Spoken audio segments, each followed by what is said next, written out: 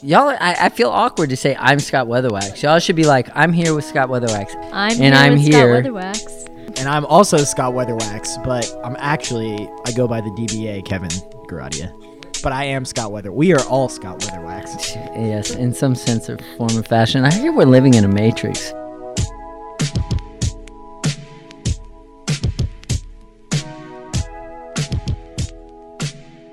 Have you always been an entrepreneur of sorts? I've been self-employed since I was 24. I have a 12th grade education.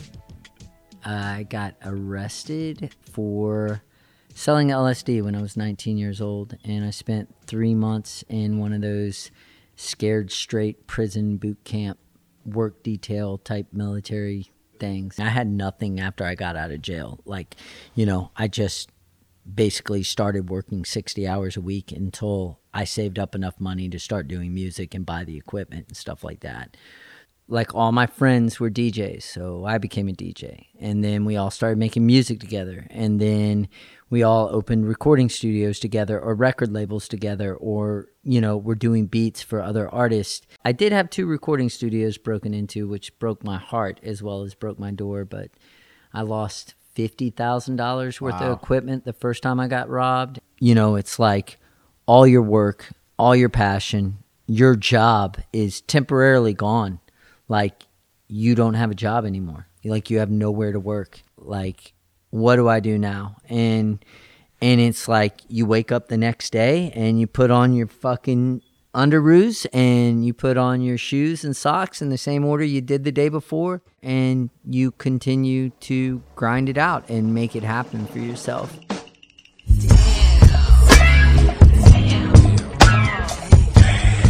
So in 2000 in Atlanta, I opened a record store with CD duplication equipment in the back. The record store was more dusty than digital, and the CD duplication company was Mind's Eye. Can you just briefly tell us what CD duplication is? Oh, yeah. Before Napster, there was this thing called a CD-ROM, and it held your music, and rappers would make copies of their mixtapes and give them to all the strip club DJs, and that's what CD duplication is. It's a form for rappers to get their music into the hands of the DJs at strip clubs so they can get a record deal. Mind's Eye. Is that a name that is there a story to that as well? It's an embarrassing story, but yeah, there's a story. So, I used to like to think that I was somewhat of a hopeless romantic, and in high school I wrote poetry, and I would always reference before the third eye and your mind's eye was a popular nomenclature, because I'm a hipster before hipsters were hipsters. The original hipster. The OG. The OG hip. I would write poetry and I would be like, blase, blah, I'm going to kill myself in my mind's eye. Boo-hoo, this girl left me, But I would say mind's eye a lot. It was a common thread in some of my poetry from, when I was 17 years old. So when it was time to think of a name for a company, I was like, Mind's Eye. But Mind's Eye, that's so obvious. Minds with an S, E-Y-E. I was like, there's got to be something different, and I put a spin on it and spelled it Mindzai, and it sort of stuck. What brought you to Austin then? So San Diego, too expensive. New Orleans, too much like Atlanta, too run down. Sure. New York, too expensive, too grimy, too much attitude. No offense to people in New York, but y'all got to show off the attitude. You got to chill the fuck out, New York. Yeah, man. It's not that For serious. real. It's not that serious. But no, so where else did I look? Nashville. Nashville was too country. So in 2006, maybe 2007, me and my daughter took a summer road trip. We drove down to Austin, and once we got here, we stepped out of the car, 4th of July week, on the drag, immediately started sweating, and was just like, man, this city is different. The city just had a different soul to it. It wasn't an old soul. It was like a young, fresh, pushing the envelope edge. How do you go from that to all of a sudden now, making fucking shirts for climbing gyms in Austin, Texas? I mean, obviously that's not all you do, but I'm interested about in that transition. That happened organically. I'm in the studio. I hire a graphic designer to do all the CD dupes and answer the phones and book the sessions. And then people are like, hey, can you design this? Can you print this? And we're running around town getting all this shit done for our clients. And then next thing you know, it's like, why am I running around town? How much does this machine cost? Okay, I'm going to buy the machine.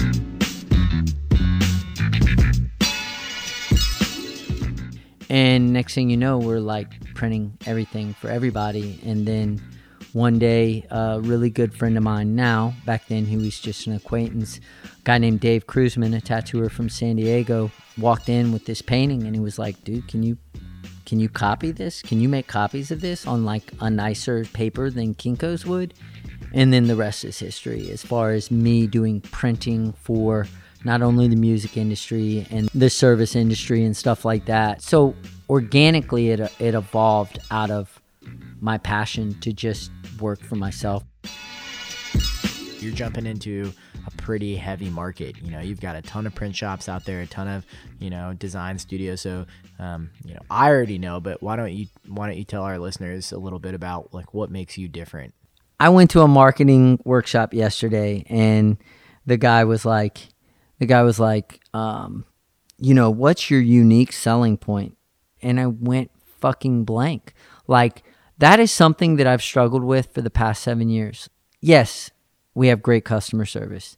Yes, we produce high quality print products. Like, we'll lose sleep and walk an extra mile to get things right for our clients, staying up late, getting in early, you know, but there's lots of print shops that have good quality.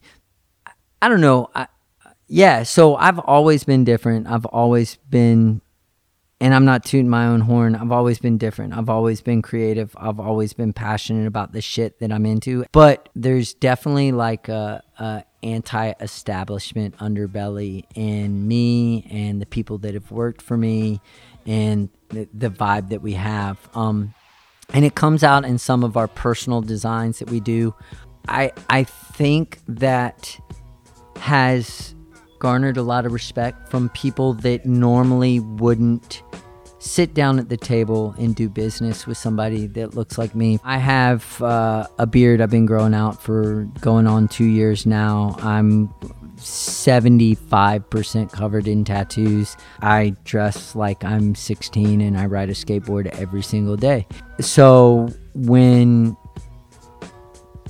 Vitamin Water or Smart Water rep comes into my business and sits down across the table from me, or the rep from Bacardi and places an $80,000 order with me for goods, it's kind of weird, but I think there's more to a man than a t-shirt.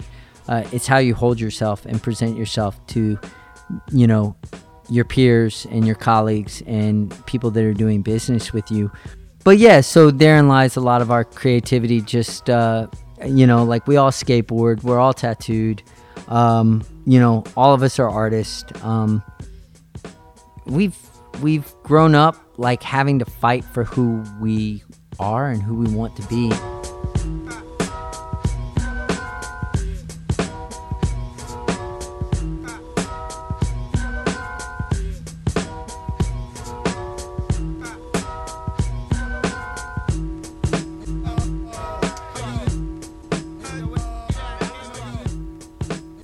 You can't blueprint a way to become an entrepreneur. You know, I listen to many audiobooks and you got one guy that's a millionaire going, oh, you got to work yourself to death. And then you got another guy over here saying the 10-hour work week. Saying, yeah, 4-hour work week. Yeah, and Tim Ferriss. Shout out. And then you got somebody else saying, always pay yourself first. And another guy saying, always pay yourself last. And they're all fucking millionaires. There's Exactly. The one thing that I can say is you got to be passionate. You got to be consistent. That comes at the end, dude. That comes at the end when we're looking for saviors. But yeah, that's gospel. But it's not easy. It's sort of like you can't read a book on how to be a parent. I was a very significant part of my daughter's life. I was her soccer coach. I woke up every morning and made her breakfast. I read her bedtime stories. I would stop doing music. I planned my sessions, so I was always there to tuck her in bed at night when I moved out of my parents' house and she came with me. Like, it was just me and her. So I was very, very, very active in her life. But she'll always remember the times that I wasn't there. And I can't make that up.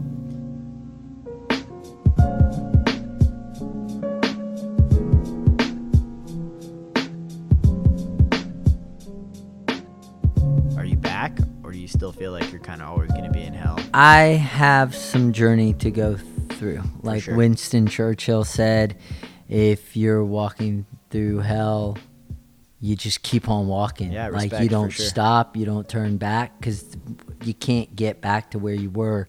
You have to keep going forward. But yes, Mind's Eye has gone through a proverbial growing pains. I had some bad advisement. I made some bad decisions. I expanded too quickly.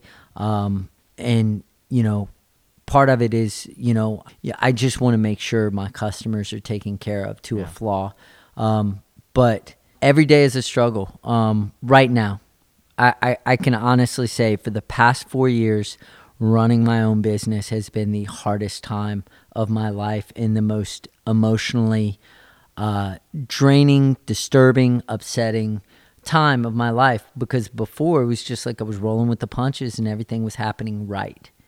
And that's where I say, like, as an entrepreneur, you got to have a plan and you got to have a B plan, because you don't have to have a college education or a high school education to educate yourself or to ask questions or to learn from other people's mistakes or other people's successes. But you don't give up. You just keep trying and you keep reinventing and you keep pushing and pushing and pushing.